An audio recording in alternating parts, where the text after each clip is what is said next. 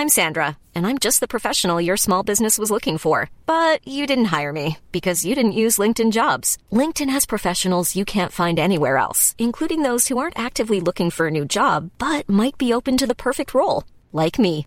In a given month, over 70% of LinkedIn users don't visit other leading job sites. So if you're not looking on LinkedIn, you'll miss out on great candidates like Sandra.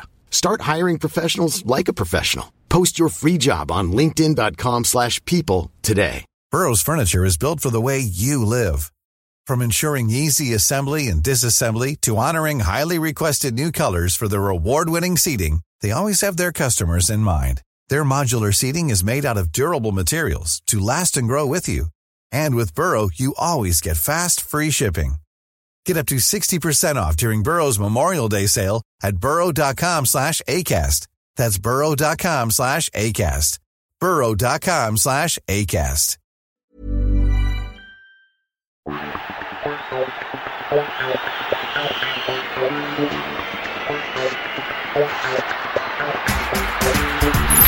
Hi, it's Lauren Balogun. Welcome to this edition of the Arsenal Audio Matchday programme. Arsenal versus Manchester United, Saturday 23rd of April 2022. Kick-off 12:30 p.m. The contents: official voice, around Arsenal, sustainability, player feature Bukayo Saka, history, community voice, Academy Young Gun, around the Academy, Arsenal women, visitors Manchester United, match action Arsenal versus Brighton and Hove Albion, match action Southampton versus Arsenal, and teams.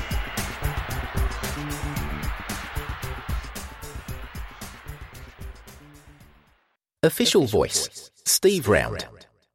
Every issue we hear exclusively from significant figures at the club on our official voice pages of the programme. Today we feature first-team coach Steve Round, who joined the club when Mikel Arteta became manager in December 2019. It was a very proud moment for me to join Arsenal in December 2019, to work at this great football club as part of Mikel's coaching staff. My role as part of the coaching staff is first and foremost to assist the manager in coaching the team and to help coach positional units and individuals within the squad. The crux of everything we do is to try to help the team win on a match day. So I'm there to support the manager, to challenge the manager's thinking, and to share my knowledge as best I can. My aim is to help the team win, but it's also to help the players and staff improve, and that's the essence of coaching. You have to see yourself as a teacher. We're here not only to win matches, but to try to improve everything every day. Technically, tactically, physically, culturally, and as human beings. Then on a match day, it's about helping prepare the team, whether that's through individual conversations, unit meetings, or supporting the manager on his team meeting. It's about helping to formulate game plans and tactical structure to give the team the best possible information to help them be successful on the day. During the warm-ups, it's about a physical and mental preparation pre-game, maybe having a quiet word with a player who you think needs it. Maybe they need a bit of confidence, direction, or instruction. Once the game starts, you move into more of an analytical role. How can we make a difference tactically or technically?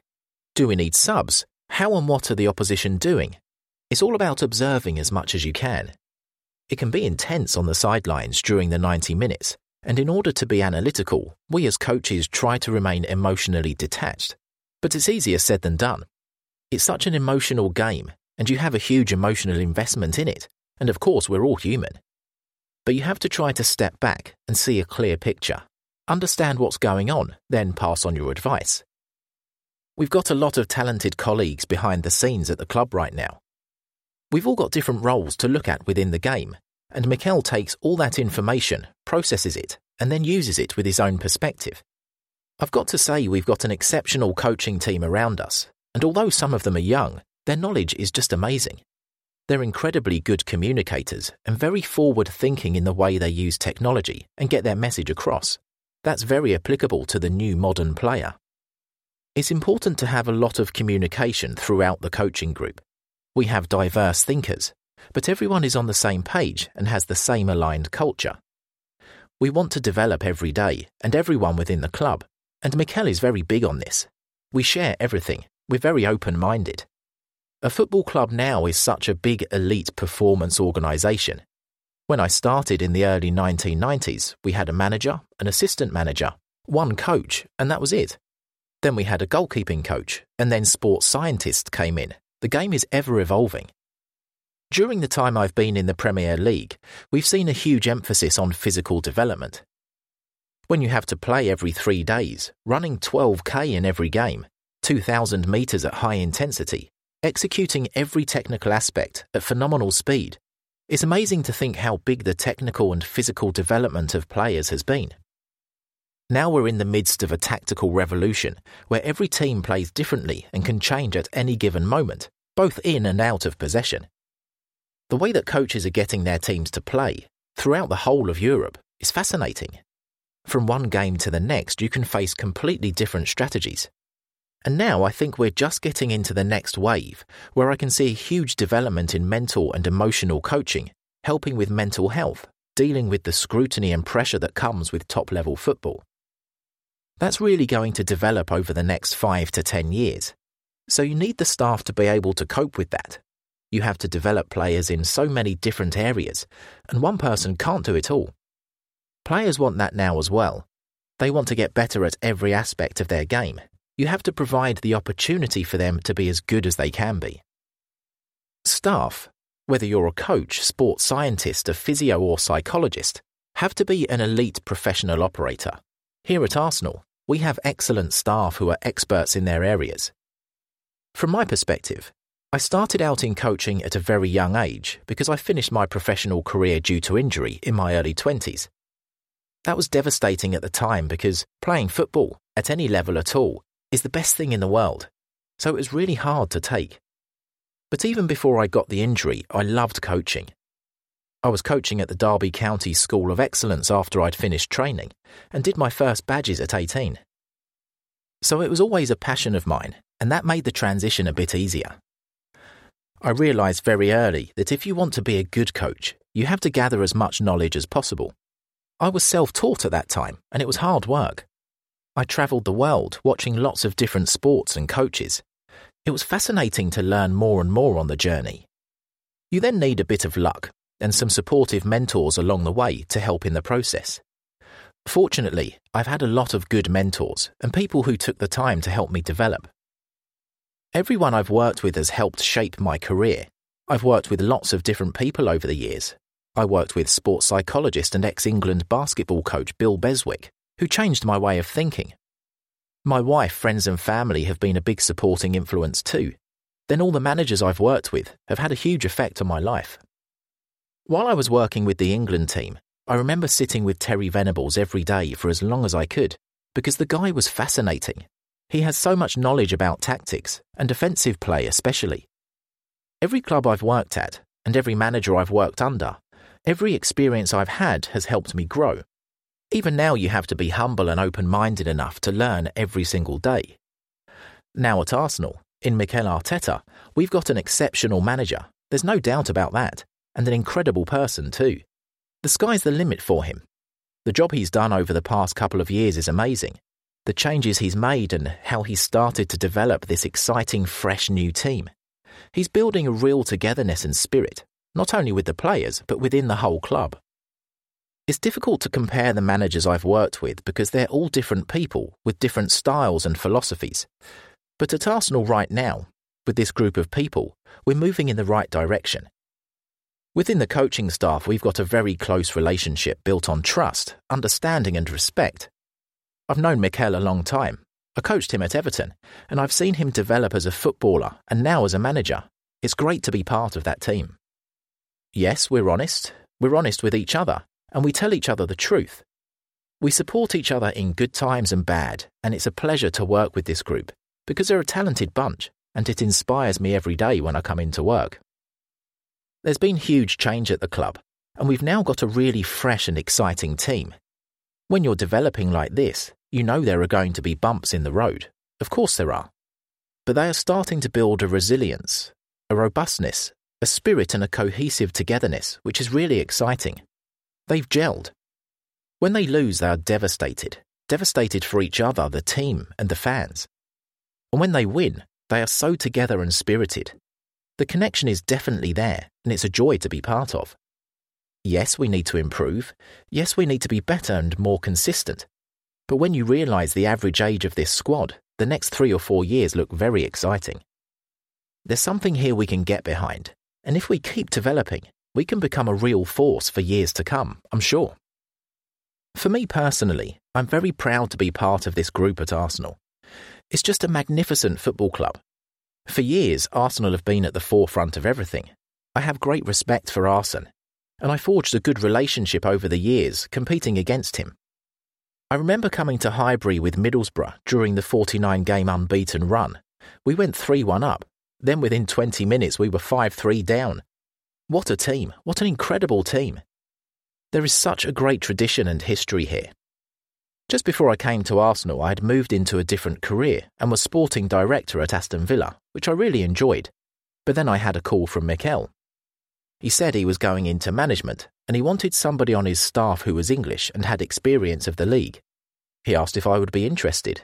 I was interested right away, as I have so much respect for him. So I asked where the job was, and as soon as he said Arsenal, that was me. That was it. I'm there, I told him. I'm there. It doesn't get any better than that. Yes, I knew there's a challenge to get the club back to where we belong, but with the players and staff we have now, and with the way the supporters have rallied behind the team, I really feel that the club is moving the right way. It's a brilliant football club, just brilliant, and we all want to make it the very best it can be.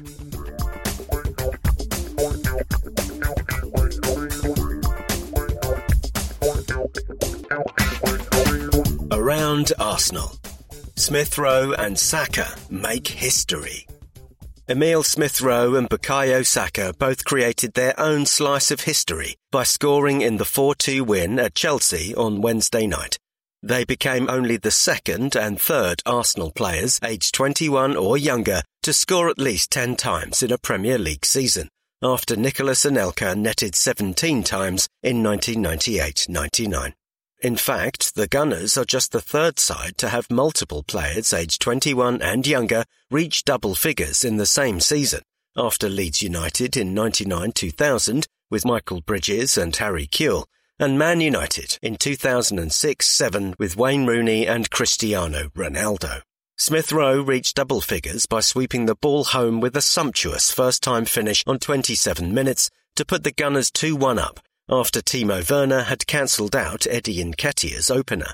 Cesar Azpilicueta equalised before the break, but Nketiah made it 3-2 just before the hour mark, and Saka joined fellow Hale End graduate Smith Rowe on 10 league goals for the season in stoppage time. It was a memorable moment for the 20-year-old, who stepped up to score from the spot after being hauled down by Azpilicueta, his first senior penalty for Arsenal and his first since his spot kick was saved in the Euro 2020 final with England. I thought that Gabby Martinelli was going to take it, Mikel Arteta said afterwards. When I saw that Bukayo took it, honestly, my first thing that I thought was back in the summer and what happened. But when that happened to Bukayo, that happened for a reason, and he learned so much, and he matured so much. That's why he's having the season that he's had. For him to have the courage to say, I'm going to take it again, because I'm sure it was in the back of his mind, for me it's chapeau, even if he had missed it. Smith Rowe and Saka both attended our Hale End Academy from a young age, and they made their Arsenal debuts within weeks of each other in 2018. Smith Rowe at home against FC Vorskla in the Europa League on September 20th, and Saka away to the same opponents that November. Well done to both Emile and Bukayo, and we look forward to seeing how many more goals you're going to score for Arsenal this season and beyond. Ref Watch. Our referee today is Craig Pawson. The Sheffield-born official will be in charge of his 5th Arsenal game this season, having officiated our 3-1 home wins over Tottenham and Aston Villa, our 1-0 defeat at Nottingham Forest in the FA Cup, and our 3-2 win at Watford last month. He has reffed 21 Premier League games so far this season, handing out 96 yellow cards and 2 reds. Steve Rowley. Everyone at the club was deeply saddened to learn of the recent passing of our former chief scout Steve Rowley after a short illness. Steve, 63, had been associated with Arsenal since January 1980, when he began a part-time role in our youth scouting operations in Essex. Notable early successes in the identification of talent, including Tony Adams and Ray Parlour, led to a full-time position during George Graham's time as manager. Upon his arrival in 1996, Arsene Wenger appointed Steve as our chief scout, a position he held until 2017. During 4 decades with the club, Steve and his network of scouts were responsible for identifying and securing many players instrumental in on-pitch success for the club. Tributes have poured in for Steve from the many people in football who were touched by his warmth and who were helped in their careers by this amiable, talented but extremely modest man. On hearing of Steve's death, Cesc Fabregas posted on Twitter, "What a sad day it is. A great man has left us, a true legend. I don't know where I would be today if you didn't manage to convince Arsene to sign me as a 16-year-old. I will never forget your advice and the confidence you gave me every day. You will be greatly missed." Another hugely influential player from the Wenger era, Robin van Persie, was equally devastated to hear of Steve's passing, saying on social media, "Steve, a scout, a tutor and a friend. Thanks for everything. You will be in my thoughts forever. Countless were the hours when you scouted me as a young player. Countless were the hours where you sat with me studying videos of Bergkamp and Perez, helping me become aware of space and how to create space on the pitch. You were there for me in a crucial period of my career, and you helped me to achieve all the things I dreamed of in football. I played for the club, but I also played for you, the man who believed in me." The players wore black armbands at Stamford Bridge on Wednesday as a mark of respect for Steve, who would have been thrilled to see a team featuring so many young, locally scouted lads proving to be the match winners.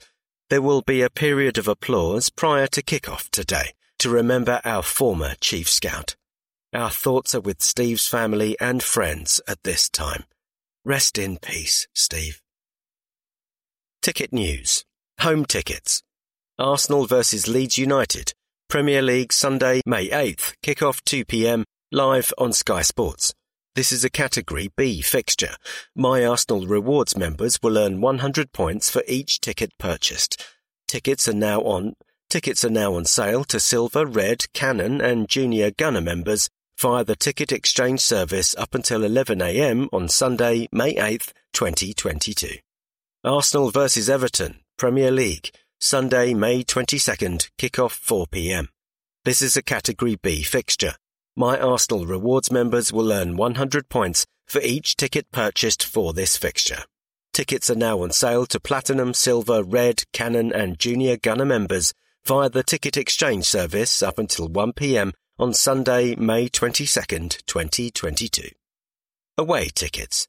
West Ham vs Arsenal, London Stadium, Premier League, Sunday, May 1st, kick-off 4:30 p.m.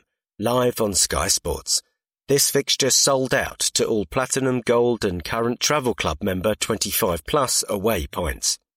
Newcastle United vs Arsenal, St James's Park, Premier League, Monday, May 16th, kick-off 4:30 p.m. Live on Sky Sports. This fixture sold out to all Platinum, Gold and current Travel Club member 5+ away points. Notice board. Totaliser, £1,280. Happy 14th birthday, Reese. Love Mum, Dad, Max, Harry and all the family.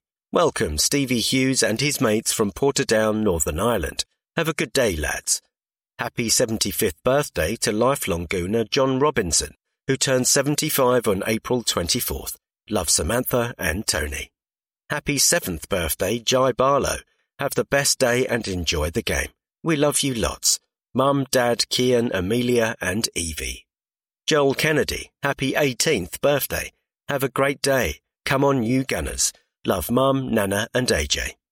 Cormac, wishing you the best birthday ever. Enjoy the match. Love Mum.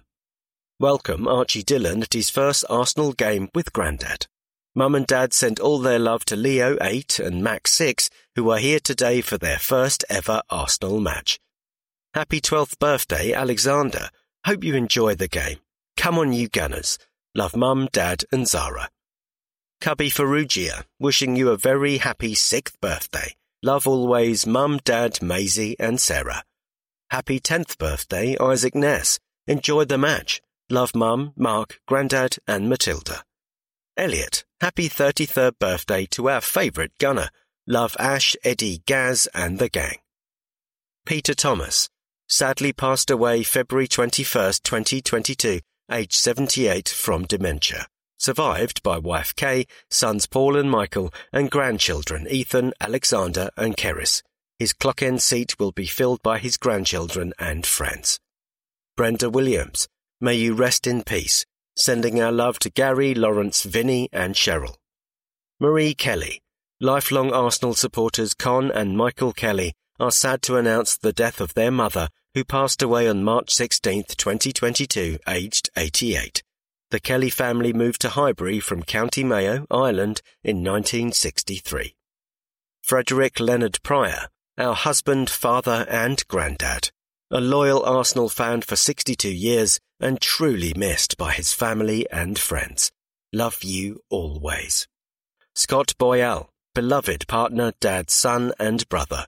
Devoted Arsenal fan despite protests from his Leicester supporting family. Taken way too soon on March 6th.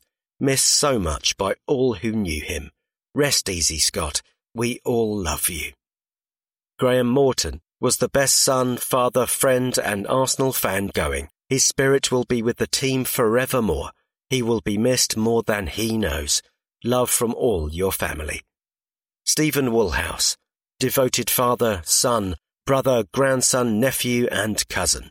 A passionate, loyal fan through and through.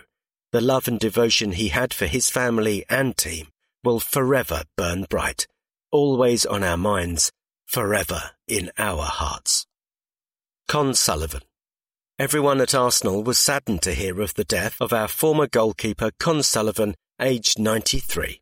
After joining us from his hometown club, Bristol City, in February 1954, Con played 32 games for the Gunners until he was forced to retire through injury in 1959.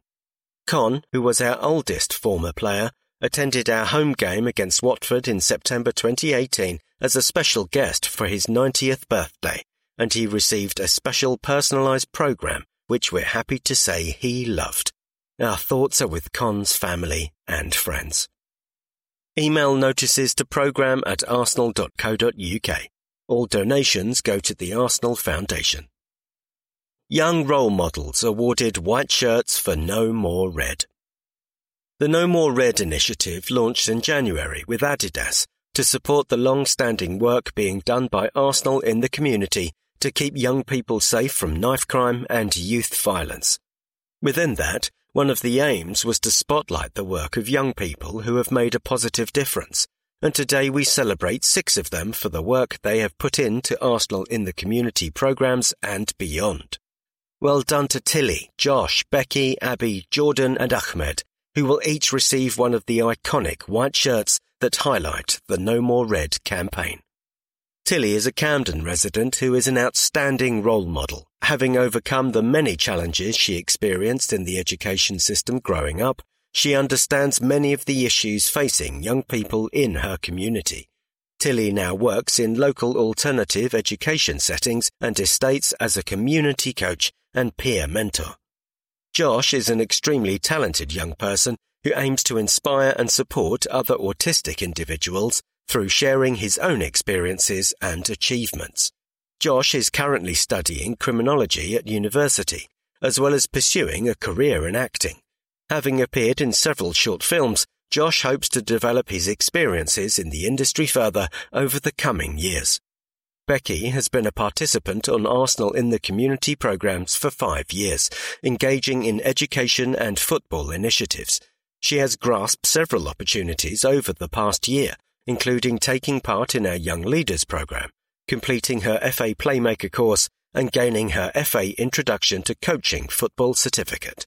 She is a hugely valuable member of our programme and sets a fantastic example to the other members of the group. Abby is a former Arsenal in the community participant and now a community coach who works across several education and social inclusion programmes. she progressed from being a participant on our women's and girls programme onto our 2-year BTEC level sports science course. Since completing that, Abby has pursued a coaching career, working with Arsenal in the community and local grassroots teams, while also playing for Islington Football Development. Abby has demonstrated fantastic commitment and is seen as a positive role model to the young people that she coaches. Jordan is an Islington resident who has taken part in the Arsenal in the community programmes for 8 years. He has always shown a desire to make the most of positive opportunities such as courses, volunteering, and spent a season as part of the Arsenal ball squad. He is respected highly by his peers in the community for his positive attitude, leadership skills, and dedication to achieving his personal goals. Jordan is currently a first-year scholar at Sutton United. Ahmed is a local entrepreneur who has inspired other young people by creating a successful digital media platform called Dose of Society, which aims to connect communities and like-minded advocates around the world through the power of video and collective action. He was part of the Copenhagen Youth Project in Islington from a young age, and he now sits on their board as a youth chair. Ahmed's entrepreneurial journey began in 2018 when he decided to pick up his camera, tour the borough of Islington, and document stories of young teenagers. Through his passion, hard work, and creativity, Ahmed attracted investment, and Dose of Society now possesses an extraordinary online following and continues to go from strength to strength. New Guna Nadia. Amy Hartley answered the appeal to help Ukrainian refugees and was delighted to be able to provide a home for Nadia from the Donbass region of Ukraine. Amy, who's an Emirates regular, was quick to give Nadia the ultimate London experience and bring her to an Arsenal home match. Sadly, it wasn't the perfect afternoon as we succumbed to a defeat against Brighton, but Nadia really enjoyed the experience and loved how welcoming the Arsenal supporters were on her first visit. Let's hope we can bring you a win at your next match, Nadia. Homophobic abuse at Brighton fixture. We have been made aware of incidents of homophobic abuse at our home fixture against Brighton and Hove Albion on Saturday, April 9th. We can confirm that 2 supporters were ejected, and we stepped up stewarding operations in areas where abuse was reported. The incidents that were reported are now being investigated by the club, and we will take the strongest action possible against perpetrators who can be identified. We'd also like to remind supporters that homophobic abuse is a hate crime and punishable by law. Please think before you chant. We'd like to thank those who came forward to report the incidents. We can only address this kind of abuse with the help of our fans as allies. Discriminatory abuse in the stadium can be reported by texting foul and the perpetrator's block, row and seat number and a brief description of the offence to 67777. Football has the power to unite people of all backgrounds, and we don't want anyone to feel it's not for them. We are committed to using the power of our voice and reach to make it absolutely clear Arsenal is for everyone. Why I wrote a book about my father, Eddie Hapgood, Lynn Hapgood. The simple answer is that there was a mystery and I wanted to solve it. As a child, I knew my father, but I wasn't at all sure I knew Eddie Hapgood, even though the world around me seemed to connect them. When I solved the mystery, I told myself, I want to tell everyone what I've discovered. It's not surprising I was confused, because I was born after my father's elite football career was over. But from my earliest years, I always knew something important and wonderful had happened, even though I couldn't grasp what it was. As I grew older, something still seemed to be happening because frequent pointers to a past world would come alive in the present, such as the interrupted walks. Wherever we went, men would stop us with an exclamation, a question. Is it Eddie Hapgood? How are you?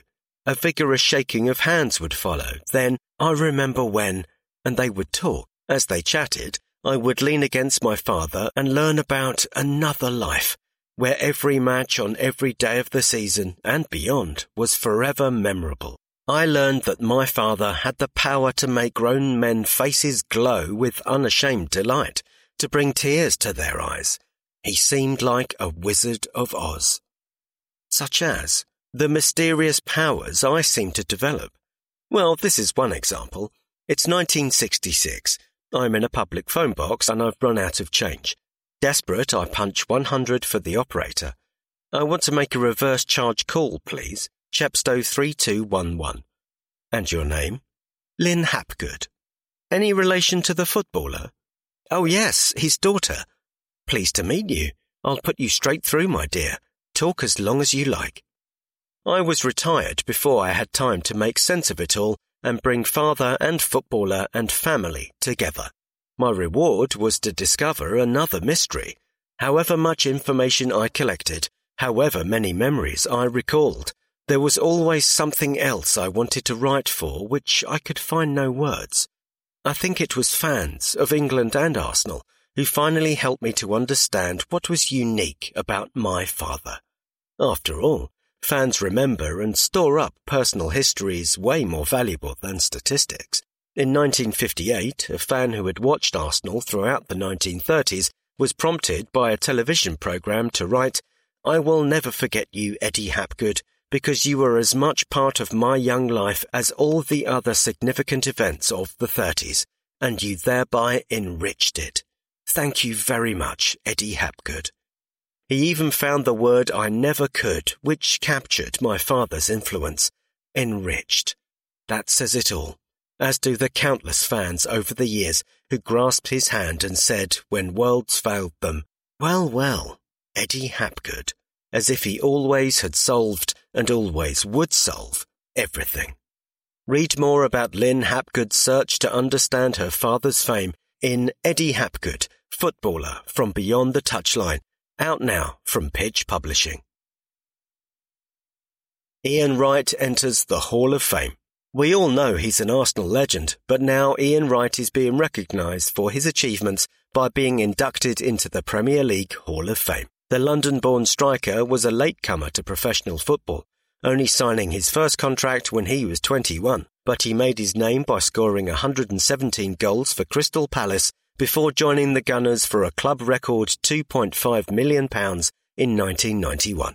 Wrighty was an instant hit, winning the Golden Boot in his first season and going on to lead the Arsenal scoring charts for 6 seasons in a row.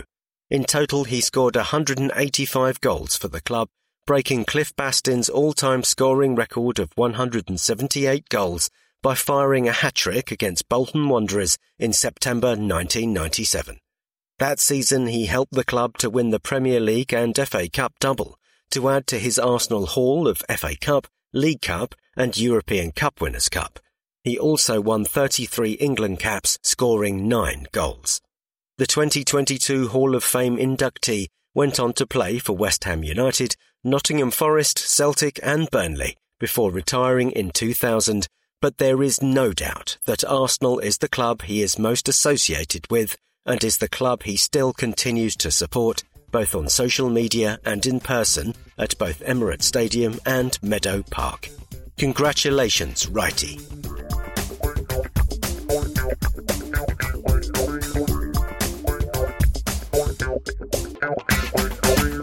Sustainability.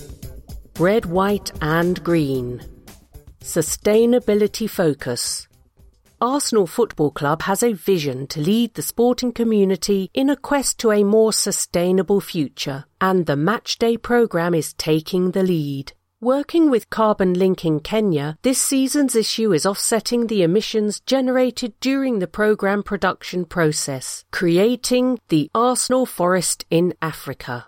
Carbon Link estimated we need to plant 12,500 trees, each absorbing 20 kilograms of carbon dioxide over the next 10 years. With your help, we have exceeded that target, with 15,500 seedlings planted so far. But we can do more. The programme is also sponsoring small environmental projects around the club as well as encouraging young fans and staff members to tell us about their green credentials. We are also highlighting our printers' environmental efforts. The programme also showcases how we continue to develop sustainability initiatives with our energy partner Octopus Energy. Bishop's backing. Arsenal's programme print partner, Bishop's Printers, are considered one of the most environmentally conscious printers in the UK. Here we highlight their sustainability credentials.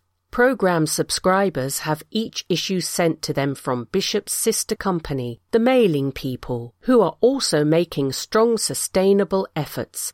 To minimise the corporate impact on the environment, TMP now use biodegradable polywrap to send out programmes. This product will degrade to just carbon dioxide and water.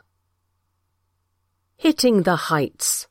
We started planting the first Arsenal Forest neem seedlings in December, and already these are over 1 metre tall. Planting trees at the equator guarantees fantastic growing conditions all year round, with so much sunlight, as long as the rains come. And the bigger the trees, the more carbon dioxide they gobble up to help the battle against global warming. Boré lions in roaring form. The Arsenal Forest project aims to plant enough trees to make up for the carbon dioxide released and the resources consumed in the production of this programme. But the project isn't just supporting the environment and local workers, it's also inspiring the village football team, the Boré Lions. The club sent kit for the Lions, and many of the players are also employed on the scheme. George Harry is one of the league's leading strikers. His job is to supply drinking water to the workers on the planting site. And on the football side, the team are in form at the moment. The Lions are unbeaten since receiving their new strip in January. George models himself on Alexandre Lacazette and dreams of being scouted by a top international team one day. Elijah Combe plays the midfield and works delivering neem seedlings from the nursery to the forest site. He mainly uses his earnings to pay for school fees. Jacob Ngua is a doughty defender. They say no one gets around Jacob. He works planting the trees, and his dream is to one day play for the Gunners. Despite the Boré Lions being an amateur team, there are high demands on the players. Training in the midday heat can be brutal, and the playing conditions on the dry, rutted pitches put some serious strain on the body. But like the locals' attitude to growing the Arsenal Forest, the in-form team are truly committed. Grow your own. Carbon Link has already received lots of orders for trees from supporters wishing to add to the Arsenal Forest. Over 15,000 trees are now being planted. Thanks for getting involved. We want to expand our 12.5-acre area to make our forest as big as possible. There are 3 options to purchase trees: 25 trees for £25, 50 for £50, 100 for £100. If you are concerned about your own carbon footprint, this is an excellent way of making a small, sustainable step in the right direction, and also doing it in the name of the club you love. And what an excellent gift for an Arsenal fan in your life. Scan the QR code for more information on our project and details of how to be part of our forest. Arsenal are electric. Together with our official energy partner, Octopus Energy, we are delighted to launch a joint sustainability initiative to fit Emirates Stadium with electric vehicle chargers, handily located in the car park under the stadium. The chargers offer 100% renewable energy to electric vehicle drivers on match days and for events at Emirates Stadium, and are 100% compatible with all electric vehicles currently on the market. Arsenal and Octopus. How we are working together with our energy partner. Arsenal Football Club may be red, but its commitment to being green has been the driving force behind our work with our official energy partner, Octopus Energy. Since 2016, Octopus Energy have powered Emirates Stadium, London Colney Training Ground and Hale End Youth Academy with 100% renewable energy. Since then, we've joined forces to save over 11.5 million kilograms of carbon dioxide, enough to fill a stadium 7 times or the equivalent work of 57,000 trees through the following green initiatives. Arsenal became the first Premier League club to sign up to UN Sports for Climate Action Framework. This incredible initiative helps bring the sports industry in line with the goals of the Paris Agreement and endeavours to keep global heating below 2 degrees Celsius by 2050. Octopus Energy and Arsenal defender Hector Bellerin donated 48,000 trees to One Tree Planted. The project saw trees planted in the Amazon rainforest in order to support critically important ecosystems and the local people who help conservation and restoration. Junior gunners and community groups joined Octopus Energy to plant trees to launch Colney Wood at the London Colney Training Ground. 500 trees were planted over the course of the season, and the grounds will be enjoyed by the players while training in years to come. The tree planting was built on the success of Octopus Energy School's tree planting programme in 2017, supported by the Gunners, where nearly 2,000 trees were planted across 50 UK schools. Next, we teamed up with Octopus to install a 3-megawatt mega battery at Emirates Stadium, so the stadium can run on 100% green battery power. The battery can provide a vital contribution to the energy required on a match day. It's designed to fill up whenever the UK's energy supply is greenest, usually when the sun is shining, the wind is blowing and not many people are using power in the small hours of the morning. Then we can utilise the stored energy between 4 to 7 p.m. when demand on the grid is high and the UK has to burn far more dirty fossil fuels. Last year, we installed electric vehicle charge points for fans at Emirates Stadium, powered by 100% renewable energy from Octopus, allowing electric vehicle drivers to charge their cars while they watch the match. Together, 137 games have been played using sustainable energy to help power the stadium, making the Gunners title contenders in the Premier League Sustainability League table. Defending from the ground up. We're no strangers to tree planting. When the United Nations Environment Programme and World Health Organization formed their Breathe Life campaign, we launched a national tree planting campaign with our official energy supplier, Octopus Energy, to show our support. To date, we've planted over 12,000 trees in schools and community spaces around the UK. 500 trees at our London Colney Training Ground and pledged 24,000 trees in total. Eco Gunners. We ask young Arsenal fans to tell us how they are helping the planet. Junior Gunner siblings Henry, 8, and Poppy, 5, have been working both inside and outside of school to help with sustainability. Henry is always looking for ways to help the environment, which include joining the Eco Club at school and turning the lights off around the house. He's even been recycling his dad's beer cans into solar-powered robots, as recycling helps make the earth healthy. Poppy likes to help in the garden by watering plants and the monkey tree, as plants help us breathe and smell pretty. That's fantastic, Henry and Poppy. Everyone needs a solar-powered robot. Octopus Energy, our official energy supplier and who are supporting the club on its sustainability journey, are sending you a cuddly octopus. If you are thinking about the environment, email juniorgunners@arsenal.co.uk now.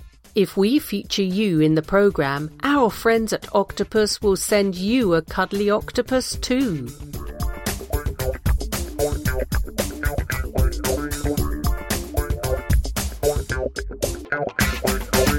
Player feature. Bukayo Saka, Fanzone. Arsenal players discuss the influence and inspiration provided by you, the fans. A deafening crowd, a raucous atmosphere, it's all part of the job for Bukayo Saka. Big crowds don't faze me, he says as he looks back on silencing opposition supporters, playing behind closed doors and inspiring his own fans. Anyone who's been to Emirates Stadium this season will have felt it.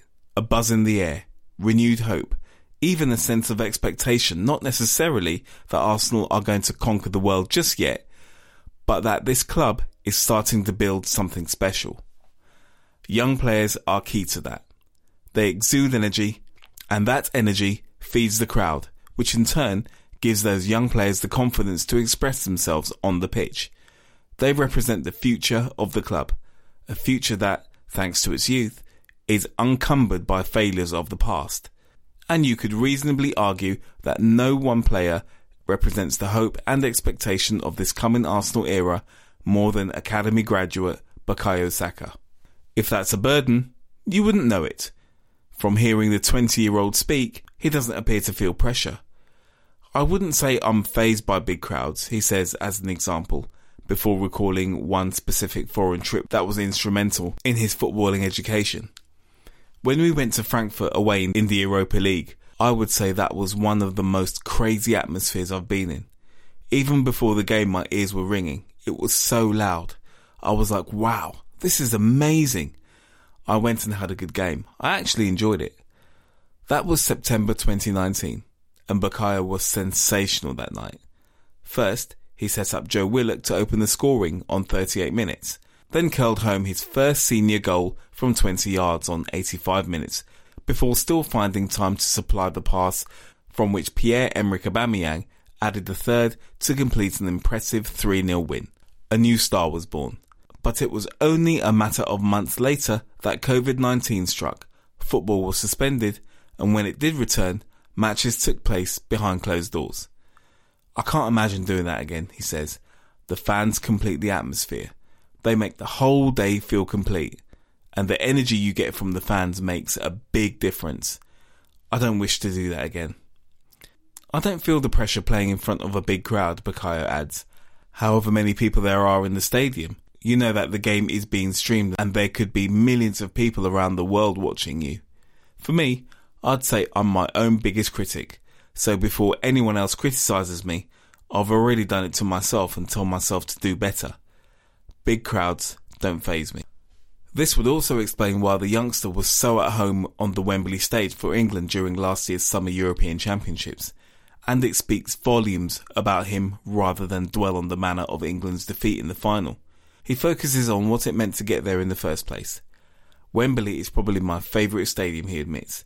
If I remember correctly, my England debut was behind closed doors, but it was still special because I grew up near Wembley. I always used to see it from the car driving past, so to make my debut for my country there was amazing. He does remember correctly.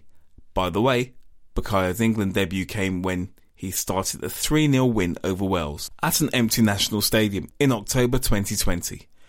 Little more than a year after he had lit up the Frankfurt Stadion, you get the sense that his memory is the sign of a sharp and analytical mind that, as well as being self-critical, stores away all of the highs and all of the moves that come off, as well as the lows. I think Wembley at the Euros was one of the best atmospheres, he adds.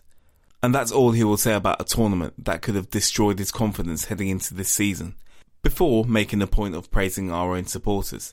But this season, the Emirates has been special as well. One match obviously stands out in his own mind, and it's one of what he says are relatively few number of games that he's watched back later on. I'll only watch myself back or watch the match again if I've had a really good game. For example, the North London derby. I watched that back a few times, but I wouldn't normally say I'll go back and watch myself again and again. This is another hint that all the self-analysis Bukayo needs goes on in his head, and that the memories are locked away for future reference. He doesn't need the ego boost of watching himself on television, because for him there are always plenty of other footballers to watch. It's hard to say exactly how much football I watch during the week because it depends on when we're playing. But if I'm free, I'll definitely watch the 2 live games on a Saturday, he says. I mostly watch the Premier League, but if there's a big game on in La Liga, the Bundesliga or the French League, I'll watch it. Surprisingly, perhaps for someone who grew up idolising Thierry Henry and later as a young professional Alexis Sanchez in his Arsenal prime, the young Bukayo's first experience of live football came a long way from North London. I'm not sure I should really say this, but probably the first big game I remember going to was when my dad took me Old Trafford when I was little, he says. I have to say though, it was really nice because there are some special players that have played there in the past, so it was nice to go and watch a football game there with my family. It was also the ground where famously Arsenal clinched the league title in 2001-02, although Bukayo says if he could be present in any match in history, it would be a different title celebration. If I had to choose one Arsenal match, I'd probably want to watch us win the league title at White Hart Lane in 2004. That would be so sick to watch, and the vibes must have been amazing, so I'd pick that one for selfish reasons. But I'd have to say that if I could be present at any game, purely entertainment, it would be Barcelona versus PSG in the Champions League from 2017. This isn't the sort of game that anyone who ever saw it is likely to forget. This was when Barcelona, trailing PSG 4-0 after a first leg thumping in France, completed the unlikeliest of comebacks to win 6-1 on the night, despite still trailing 5-3 on aggregate in the 88th minute. 2 goals in 3 minutes from Neymar and the 96th minute winner from Sergio Roberto created Champions League history. That's probably my favourite game ever as a football fan.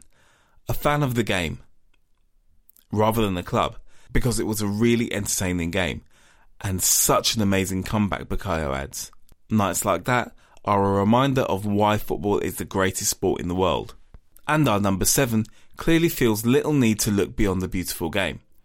I don't really watch other sports away from football, he adds. If there's a big basketball game on, I might watch, but the problem is that the games are on so late, I don't really get to watch them. Much better than go to watch them in person.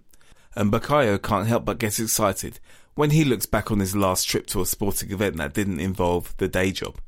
I've been to an NBA game before, when I went to America. That was really good. I really enjoyed it. I saw the LA Clippers versus the Dallas Mavericks. Because I was in LA at the time, I actually wanted to see the LA Lakers, but they were sold out. So I went to see the Clippers instead. And there were still some great players on show. Chris Paul, Blake Griffin, Dirk Nowitzki. It was a good game.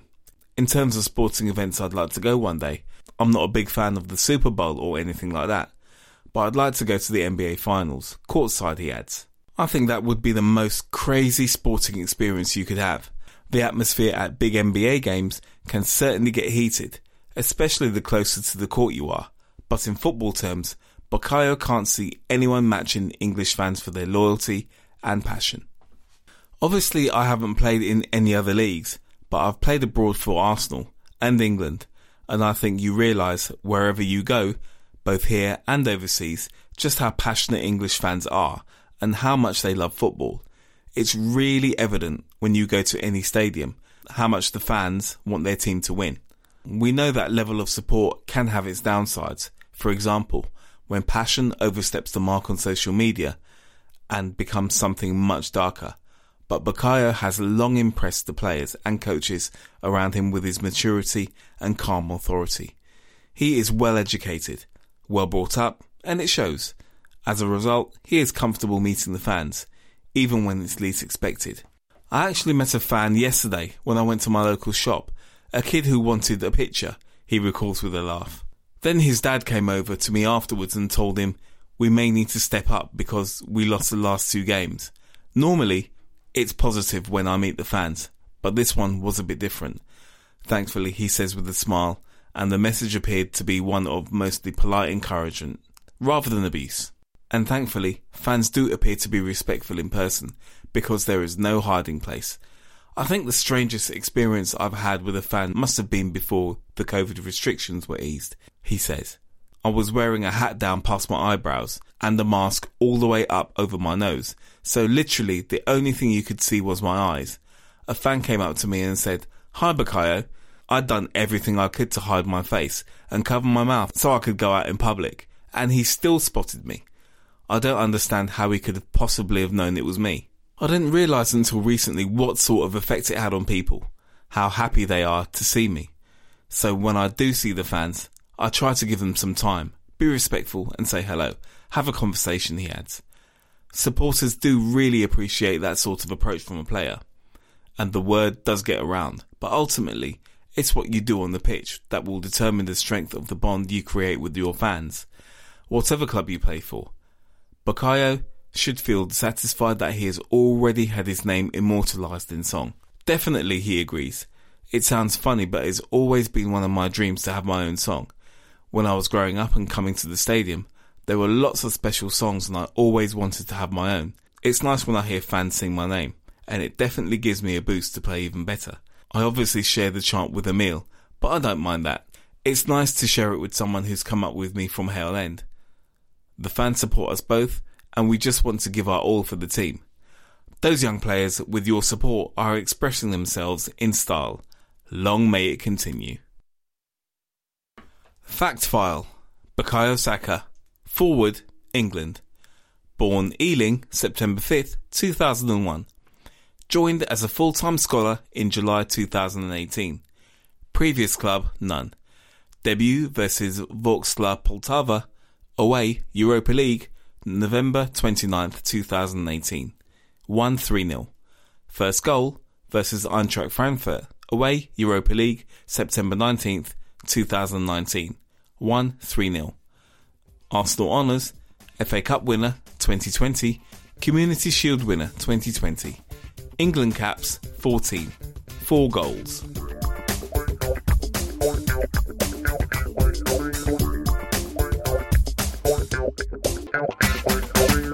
Behind the headline.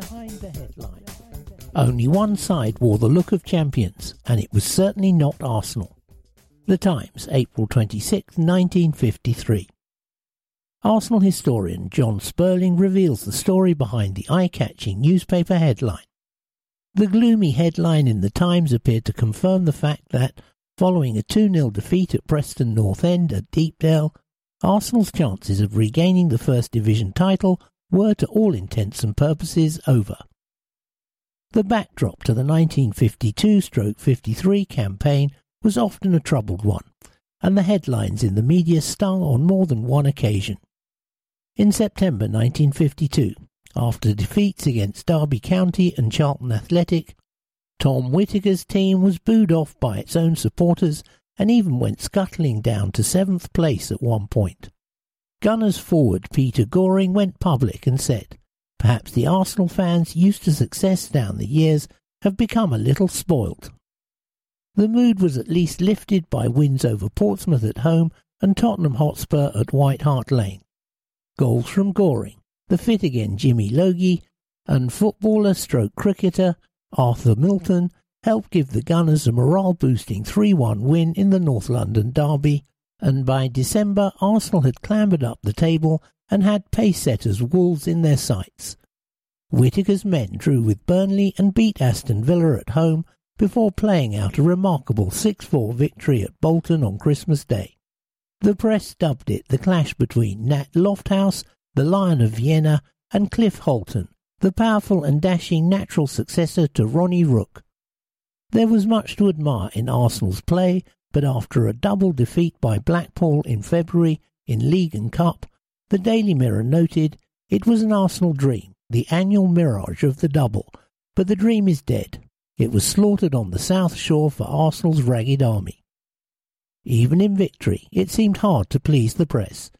Despite a 4-1 win over Bolton that sent Arsenal back to the top of the table, the Daily Mail insisted, here was no championship form. There was much bad football on both sides.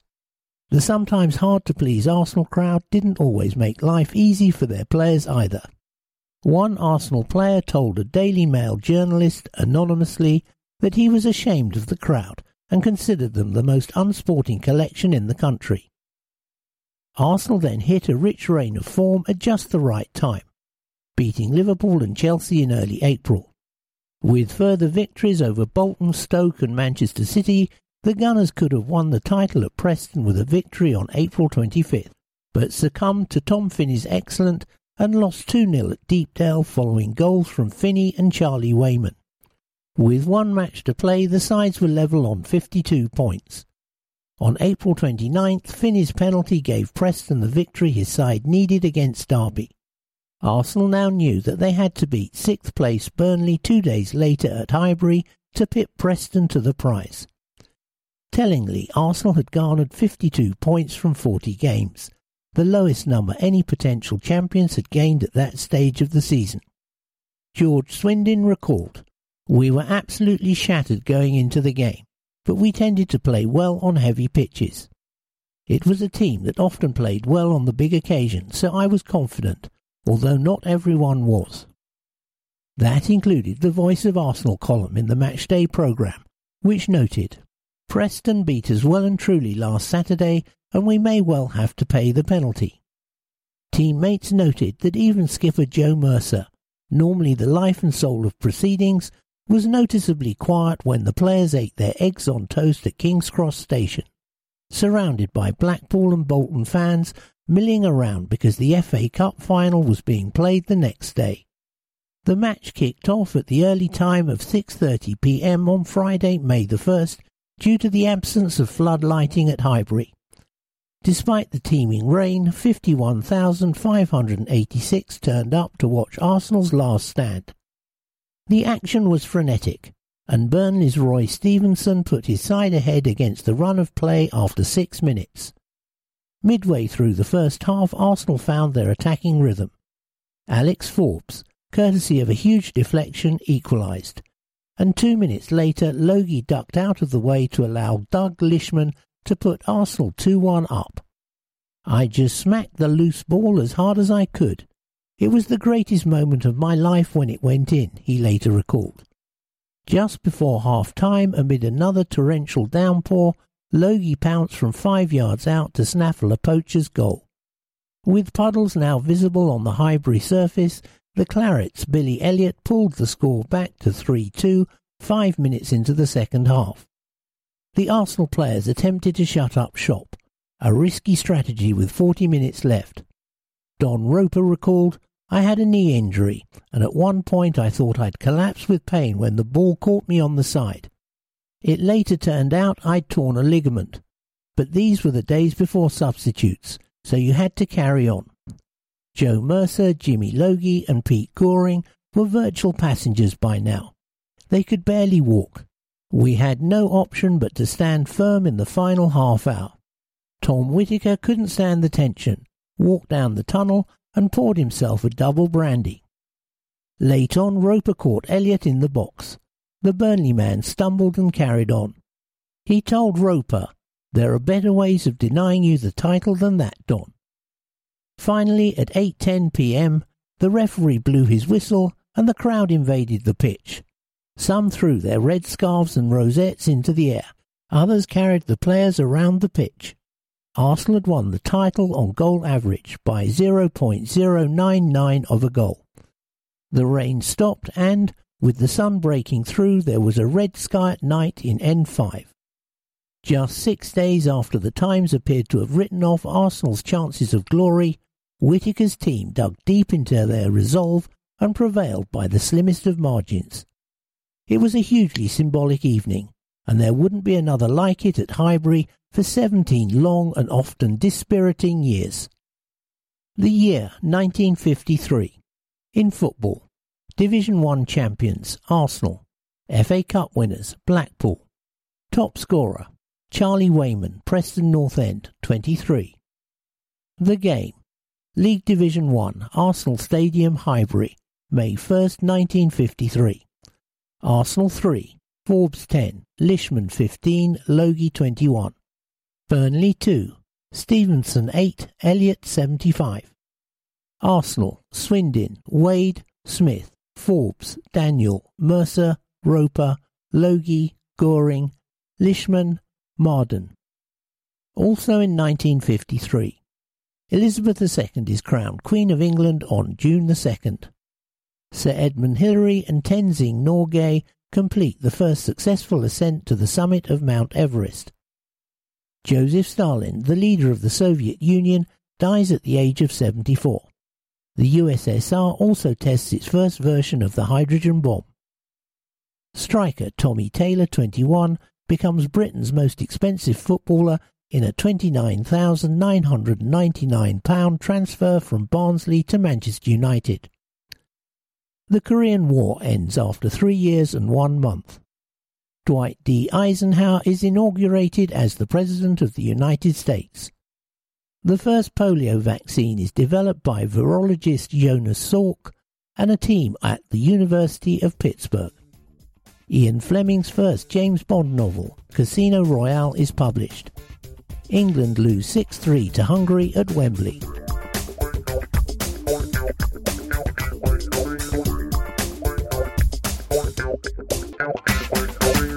Community Voice. Arsenal in the Community engages more than 5,000 participants every week. Each issue we hear about one of our projects from their perspective. Jamie is 23 and from North London. He's been an Arsenal student, gap year student and a community coach to complete the hat-trick.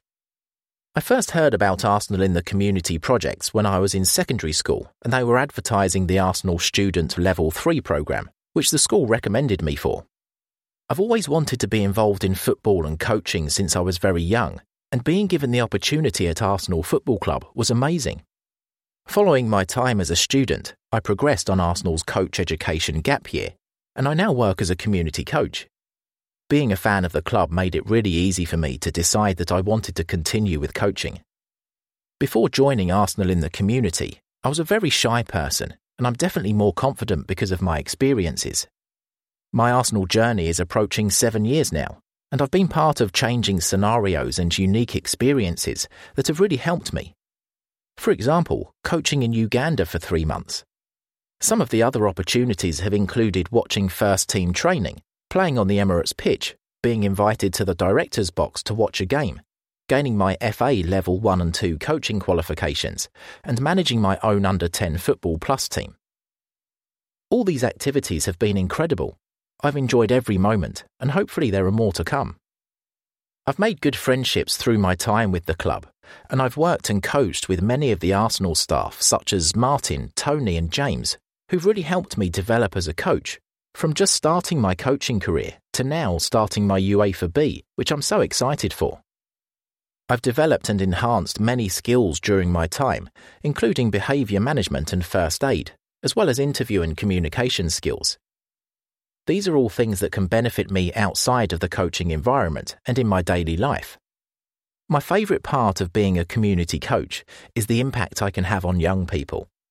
It surprised me how much I can have an effect on someone and the decisions they make away from sessions. Using football as a tool to engage and act as a mentor is a privilege. It means a great deal to be part of this massive football club, to wear the kit every day and represent the club while doing something I love. I would say join if you have the opportunity to be involved in a community project. It gives you so many unique opportunities that many people will never get to experience. Since being a coach here, it's definitely improved my knowledge of football and coaching and given me a foundation to hopefully become a top coach and even better person.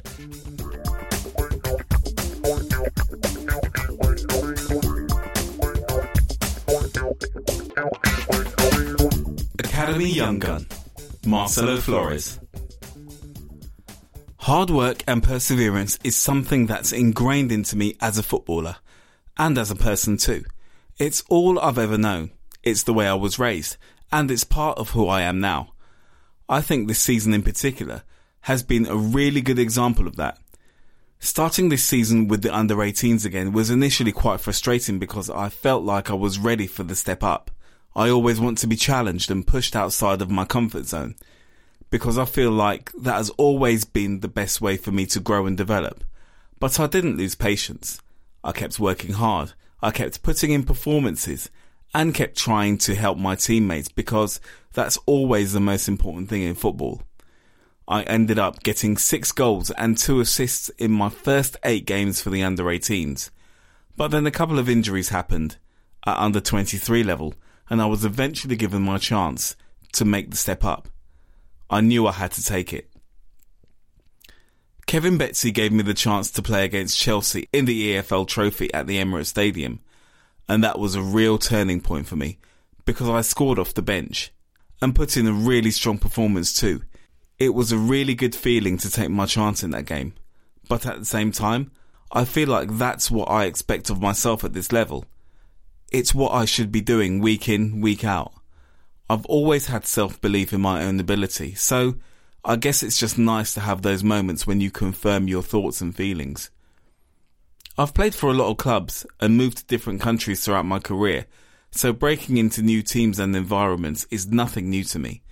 It's all about hard work, and when things aren't quite going right for you, you just need to dig deep and work even harder. I saw an amazing quote from Martinelli recently, and I couldn't agree more. He said that his family always used to tell him, the minimum you can do in your football is work your hardest. And that's something my parents tell me too. I really respect that mentality. And I think it's something that the fans can see on the pitch too. I love Martinelli as a player. He's someone that I really admire. He's so technical and he's got a lot of flair with the way he plays in the final third. But he's also got an amazing work rate and attitude towards his defensive duties too. Being able to train with Gabby and all of the first team has been so valuable for my development. But the highlight of my season is far from an obvious one. I was named on the bench for Arsenal's Premier League game against Crystal Palace a few weeks ago, and that was an amazing experience. I suppose that was a reward for my hard work and performances at under 23 level, but for me, it was also a good reminder about the importance of keeping fit, keeping sharp and being available, because if I wasn't injury free, that opportunity would have passed me by and gone to someone else. But the funny thing is, I actually missed the call. I got home from training and I fell fast asleep because I was so tired, so I had no idea that people were trying to contact me. They had to call my dad in the end, and he told me the good news later that evening. Going into that match day, I just wanted to learn as much as possible. I wanted to see how the coaches are different between a match day and training, how they prepare, and what they talk about in the meetings, and what Mikel has to say before a game, in the crucial moments before kickoff. I was just trying to be as attentive as possible, because this is the place I want to be. Mikel is a very passionate manager. I really like that about him.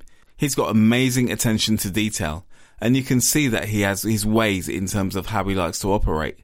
Everyone listens to every word he has to say, and I really believe that if you trust what he's doing, and that what he's asking of you, then you'll see the results. About me. My favourite footballer of all time is Neymar Jr. If I could have a conversation with anyone in the world, I would choose Lionel Messi. If I could speak to my younger self, I would say, believe in yourself. My favourite person to follow on Instagram is Neymar Jr. My favourite music artist right now is Lil Baby. My favourite pre-match song is Freestyle by Lil Baby. My best football attribute is dribbling. The one thing I need on an away day is music. The one thing I want to do in my football career is win the Ballon d'Or. If I wasn't a footballer, I would be a basketball player. The first team players I look up to most are Emile and Gabby Martinelli. The player who shaped my game most is myself. The best thing about being at Arsenal is facilities and staff. If I could recommend a TV series, I would pick Naruto. Lowdown. What's your earliest memory of football? Lining up footballs to kick against my couch when I was around 11 months old. Who was the first footballer you look up to? Ronaldinho. Who are your best friends in football? Omari Hutchinson and Luigi Gaspar. Which team did you support as a child? Barcelona. Who has had the biggest influence on your career? My family. What is your favourite goal of all time? My first goal at Emirates versus Chelsea. What's the best game you've ever had? Probably my 2 goals against Bournemouth. What's your proudest achievement so far? My Mexico debut or making the Arsenal first team bench? Who do you combine best with on the pitch? Omari Hutchinson or Jack Henry Francis? Best moment of your career so far? Making my pro debut with Mexico. Most difficult moment of your career so far? My 10-week hamstring injury. If you had to change position, where would you play? I would play as a number 9.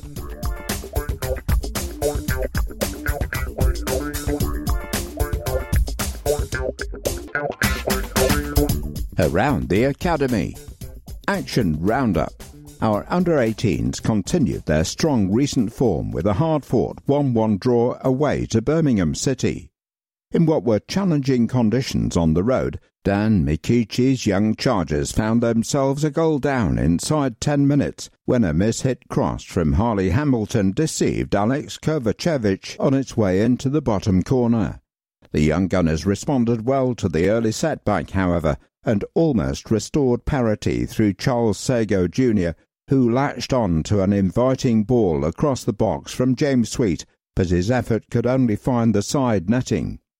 Our persistence did pay off just 5 minutes after the restart, when Bradley Ibrahim, fresh from signing his first professional contract with the club, fired into the top right-hand corner from 20 yards after good pressing from the front by Sago Jr.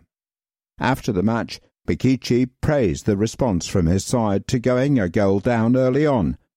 We knew it was going to be tough today. We asked the boys not to pay attention to Birmingham's recent results, and I'm really pleased with our second-half response.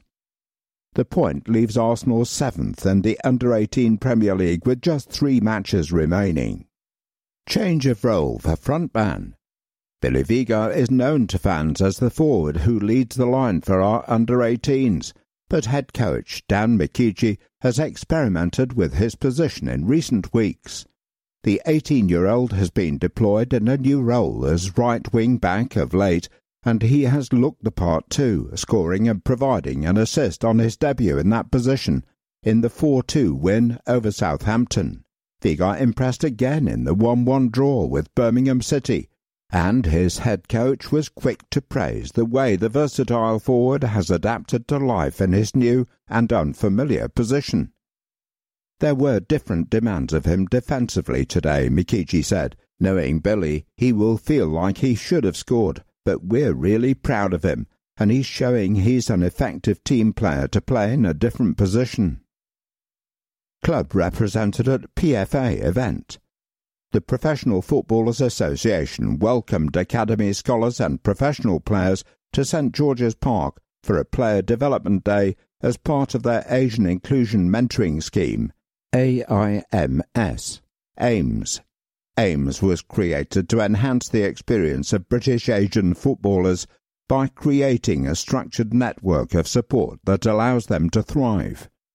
3 of our very own academy staff were in attendance on the day. Emerging Talent Coordinator Yusuf Sajjad, Sports Scientist Nav Singh, and Physiotherapist Zubair Halim, as more than 90 players from academy to professional level took part in educational presentations, workshops and coaching sessions led by England Under-17 head coach Tom Curtis. All eyes on promising young gunner. This issue's young gun, Marcelo Flores, continues to be the name on everyone's lips, and that even extends to head coach Mikel Arteta. It's no surprise that the 18-year-old is attracting interest from the media after an impressive 13 goals in 20 appearances this season, and the boss was asked about our Mexican midfielder in a recent press conference. Arteta was quizzed on Flores' call-up to the first-team squad for our trip to Crystal Palace and how he has handled training. It was great to have him around, Mikel said. I think he's developing really, really well. He's doing well with the under-23s, and it's great for him to get good experiences on match days with the first team. It's how they start to understand what it takes to be a professional player, the pressure around it, and start to live those moments. It's key.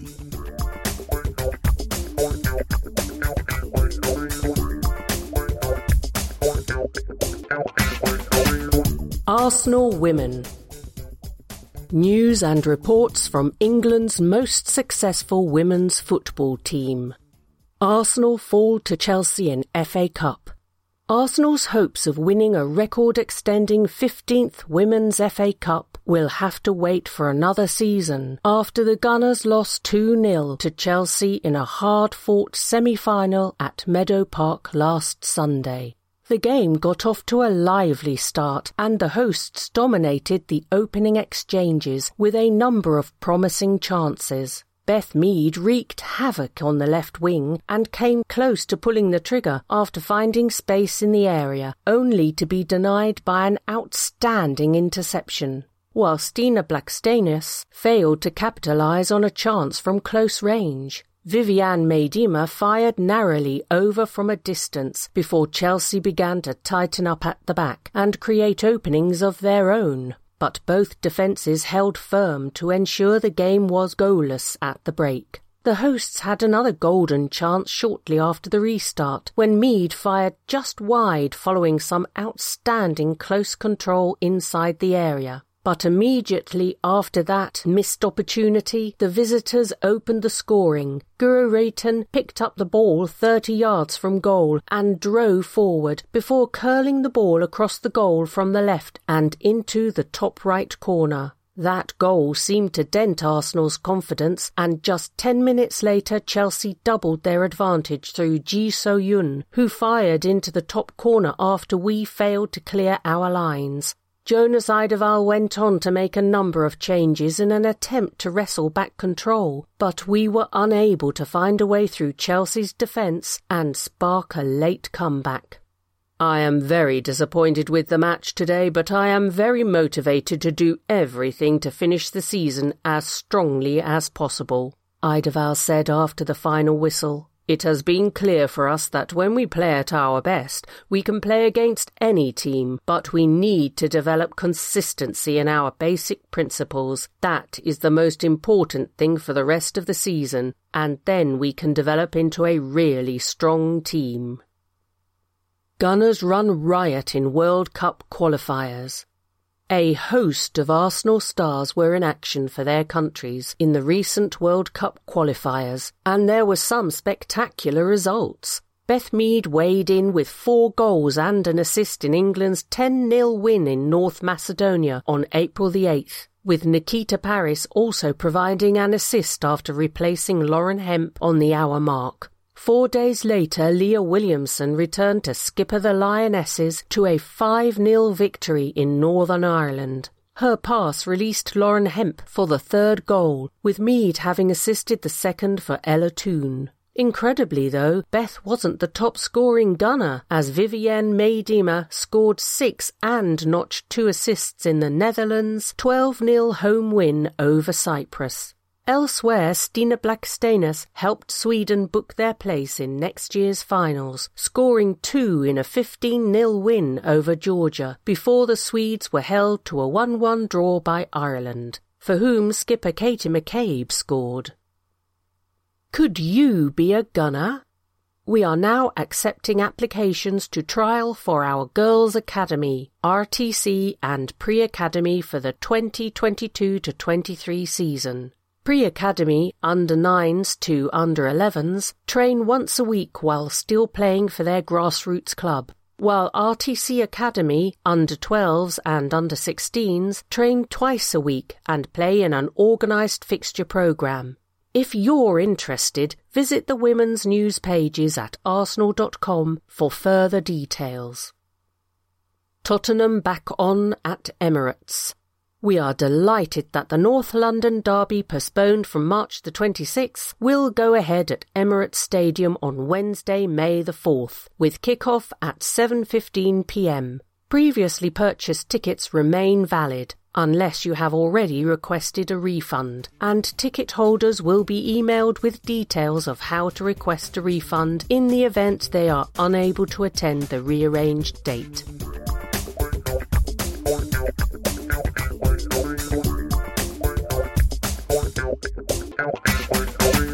Visitors, Manchester United. Words, Mike Hammond. Photography, Getty Images. Formed 1878. Nickname Red Devils. Stadium Old Trafford. Honours: League Champions 20 times, FA Cup winners 12 times, League Cup winners 5 times, Community Shield winners 21 times, European Cup / Champions League winners 3 times, European Cup winners once, Europa League winners once, Intercontinental Cup / Club World Cup winners twice, European Super Cup winners once. This season has been another one of frustration and disappointment for Manchester United. Their 5th in a row without silverware and their longest barren run for 40 years. Punctuated by a change of manager with Ole Gunnar Solskjaer departing in November to make way for interim boss Ralf Rangnick, United's campaign has been marked by turbulence off the field as well as on. Eliminated early from both the Carabao Cup by West Ham United and the FA Cup by Middlesbrough on penalties at Old Trafford, United did win their Champions League group ahead of Villarreal, Atalanta and Young Boys, thanks largely to a raft of decisive late goals from returning hero Cristiano Ronaldo. They then went out in the round of 16, however, also in front of their home supporters, to Atletico Madrid. For the last few weeks then, United's sole objective has been to secure a place in next season's Champions League. Their recent results, however, have been modest at best. Last Saturday's 3-2 win at home to struggling Norwich, just one of 2 in their last 7 league matches, although the other was also a memorable 3-2 success at home to fellow top 4 candidates Tottenham, in which Ronaldo, as against Norwich, scored a hat-trick. Ronaldo's return to Old Trafford last summer after 12 years away was hailed as a coup for United. He wasn't the only newcomer either, with England international Jadon Sancho arriving for big money from Borussia Dortmund and World Cup winning French defender Raphael Varane joining from Real Madrid. With no major departures, it was widely anticipated that United would be in contention for a first Premier League title since Sir Alex Ferguson retired in 2013. Despite a strong start to the campaign, United's form slumped in the autumn. The low points, a 5-0 home defeat by Liverpool and a 4-1 loss at Watford that sealed Solskjaer's fate. A 1-1 draw at Chelsea and a 3-2 home win against Arsenal under caretaker manager Michael Carrick steadied the ship before Rangnick took over. The boss, Ralf Rangnick. Born June 29, 1958 in Backnang, Germany. Previously Reutlingen 1995-97, Ulm 1997-99, Stuttgart 1999-2001, Hanover 2001-04, Schalke 2004-05, Pfoffenheim 2006-11, Schalke 2011, Leipzig 2015-16, 2018-19.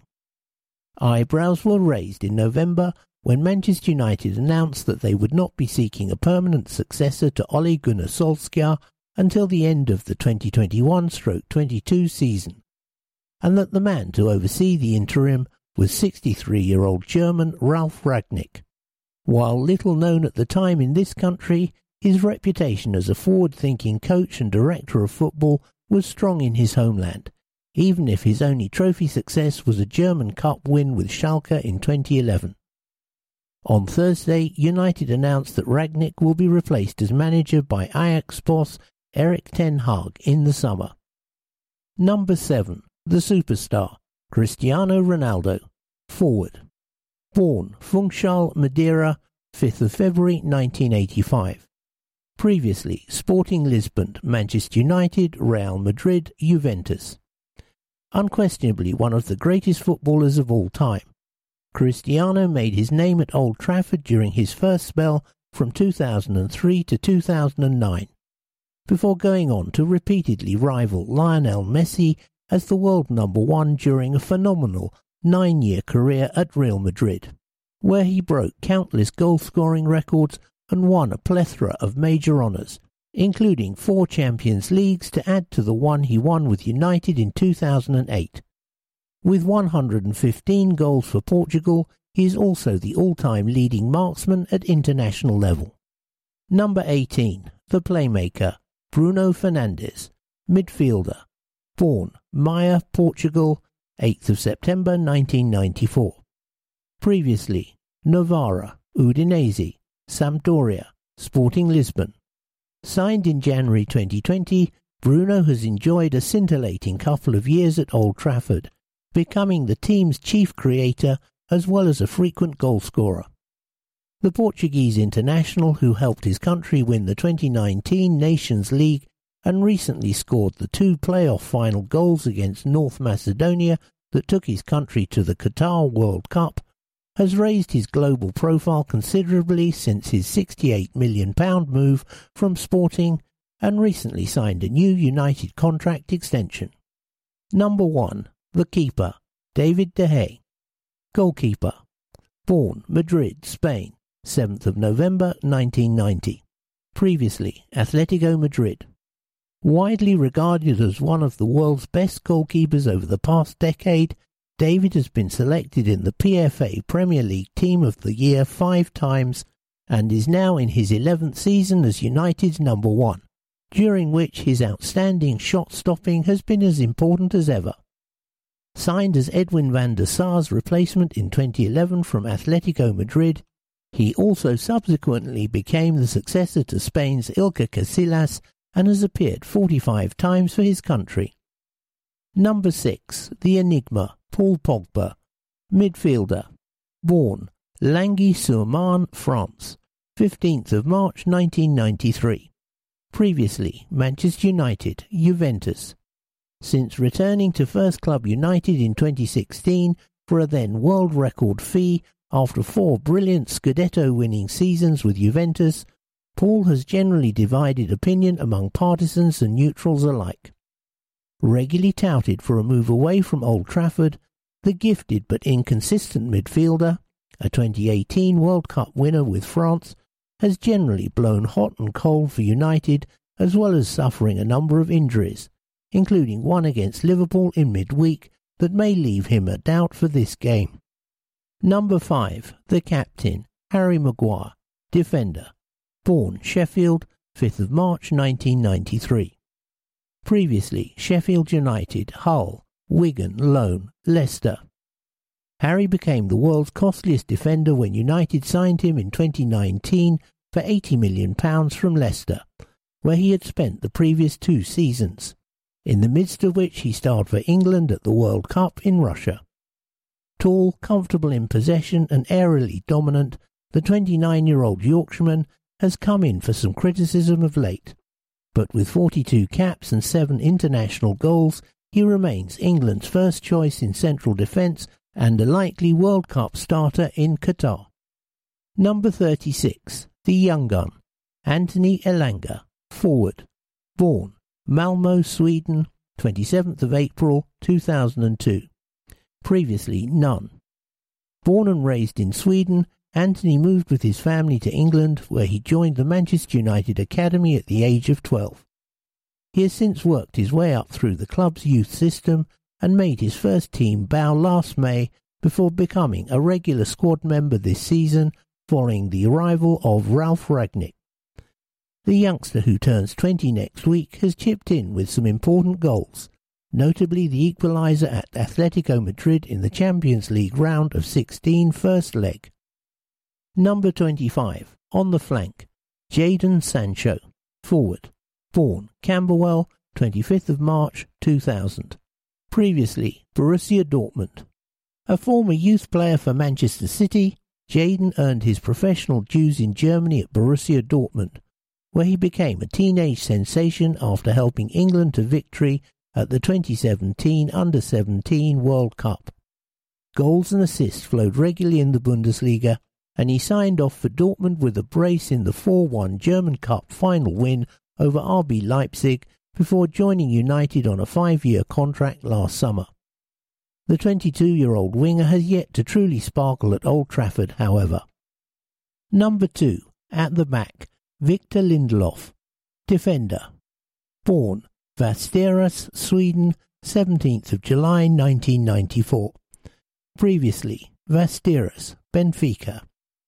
The current captain of Sweden with 52 caps, 4 of them earned as an ever-present at Euro 2020, Victor has been a Manchester United player since the summer of 2017, when he joined after winning consecutive Portuguese league titles with Benfica.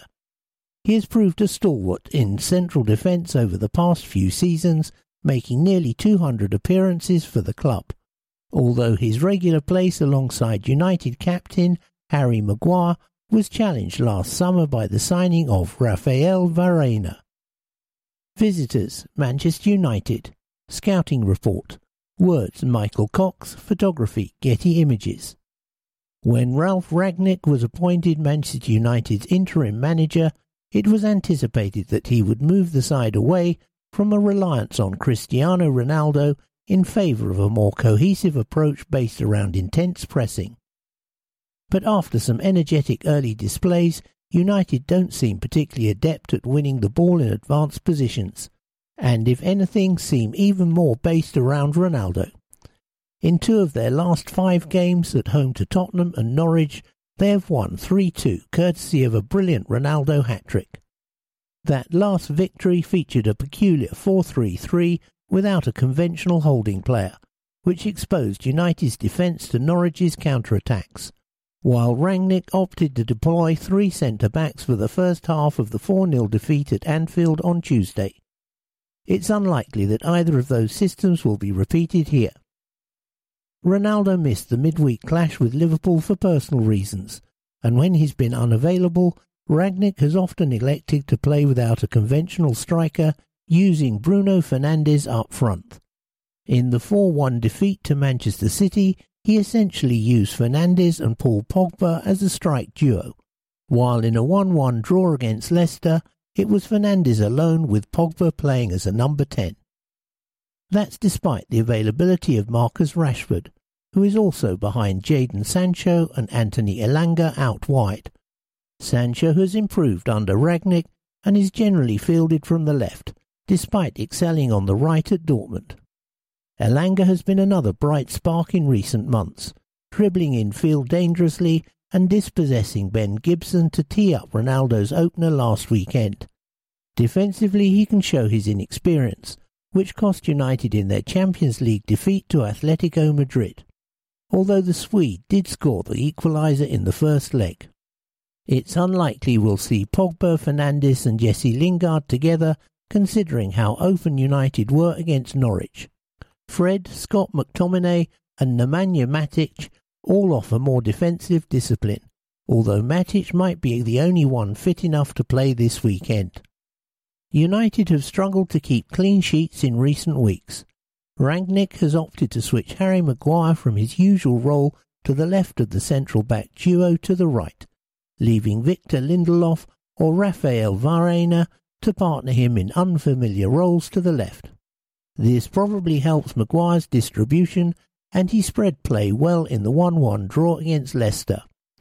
United centre-backs have a habit of being dragged out of defence too easily, however, which is why a solid holding midfielder is so important. At full-back, Diogo Dalot and Alex Telles generally seem more suited to attacking briefs than the English duo of Luke Shaw and Aaron Wan-Bissaka, while in goal, David De Gea has been United's most consistent player this season and has often been sensational here at the Emirates. USP, you don't know what's coming next. Ralf Rangnick has regularly changed systems since taking charge, initially favouring a 4-4-2 with the 2 wide players roaming inside, then turning to 4-2-3-1 before using an aggressive 4-3-3 in the win over Norwich City and an unsuccessful combination of 5-4-1 and 3-5-2 in the first half of United's midweek defeat to Liverpool. A number of injury concerns, notably in midfield, make it even harder to predict how United will line up this afternoon.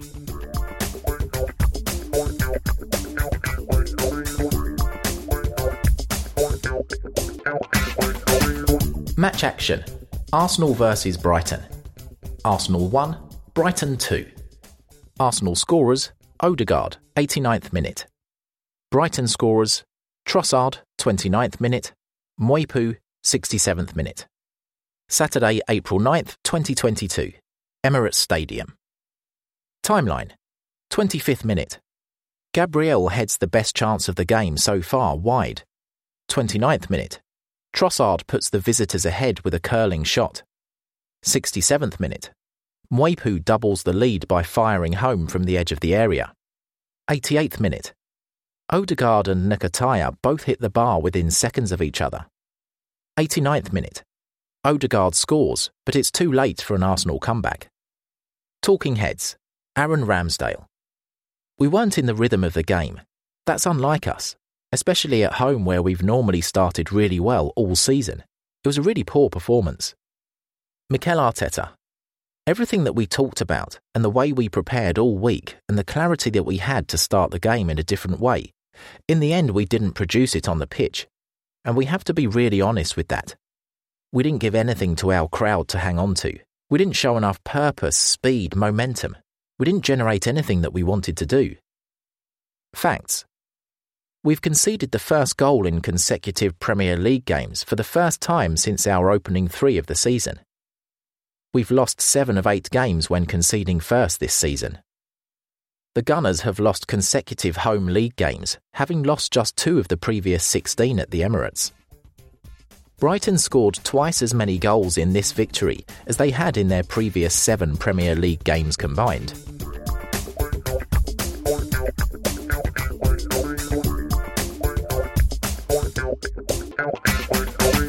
Match action. Premier League, Saturday, April 16th, 2022, 3 p.m. St Mary's Stadium. Southampton 1, Bednarek 45, Arsenal 0. Stats: possession, SFC 24%, AFC 76%. Total shots, SFC 9, AFC 23. Shots on target, SFC 3, AFC 6. Block shots, SFC 5, AFC 5. Offsides, SFC 2, AFC 0. Corners, SFC 6, AFC 8. Tackles 1, SFC 7, AFC 7. Yellow cards, SFC 2, AFC 1. Red cards, SFC 0, AFC 0. Timeline, 9th minute. Forster makes a fine save from Martinelli's rasping drive. 17th minute. Forster is there again to tip Saka's close-range volley over. 45th minute. Bednarek finds the net after the Gunners fail to clear a corner. 75th minute. Smith Rowe's shot is well saved. 81st minute.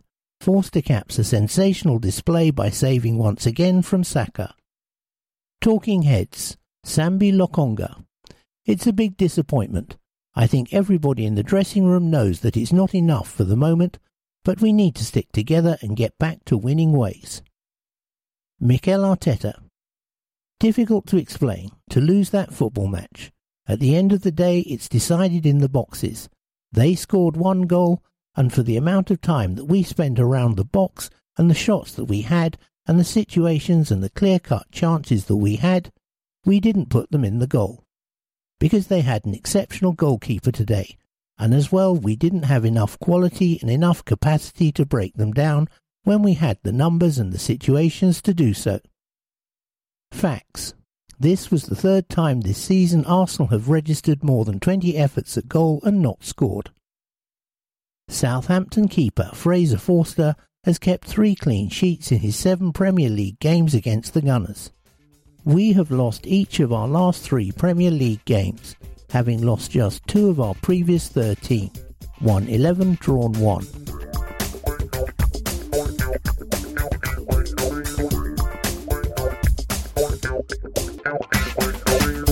Teams.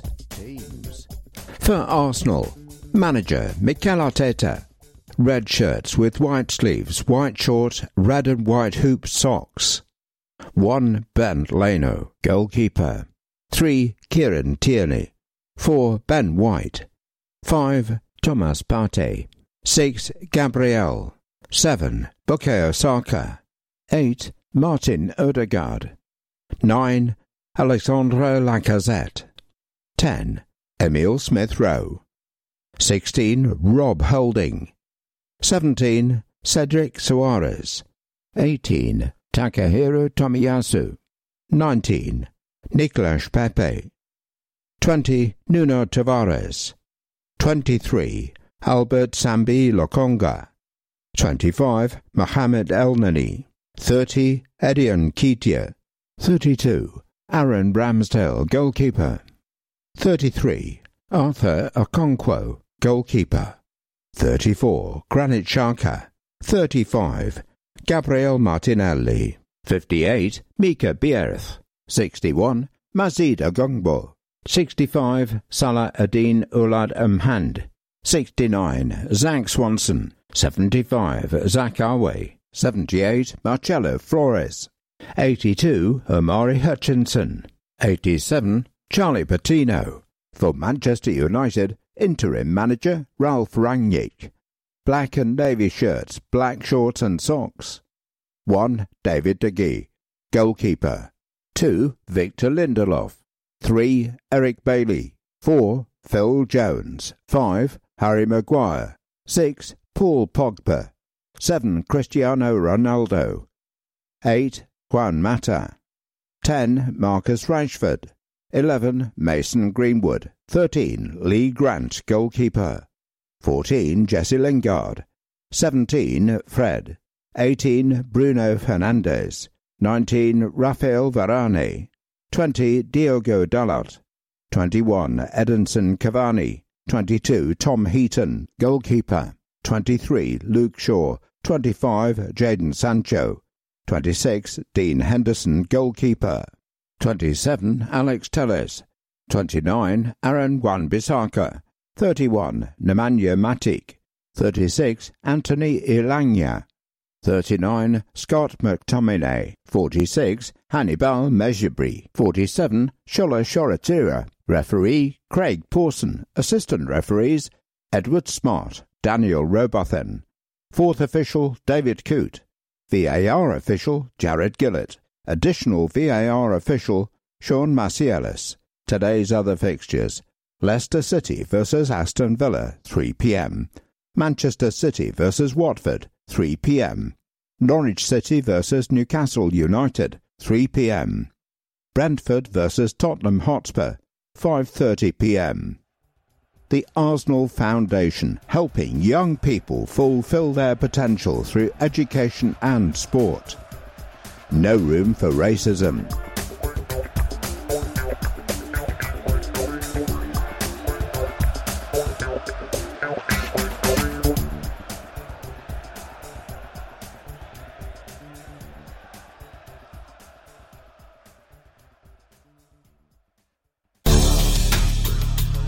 Get the beers in.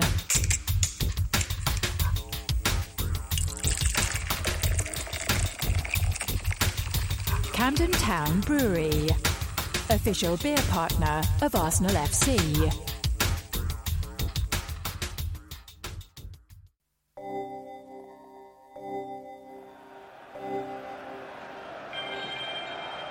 (2021-22) membership, Red membership, My Arsenal Rewards, Priority Ticket Access.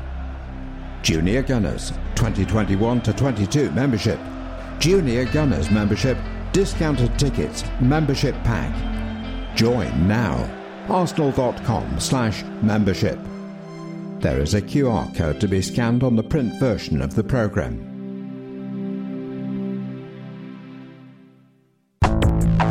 Where We Belong. New 21/22 third kit. Available in-store and Arsenal Direct.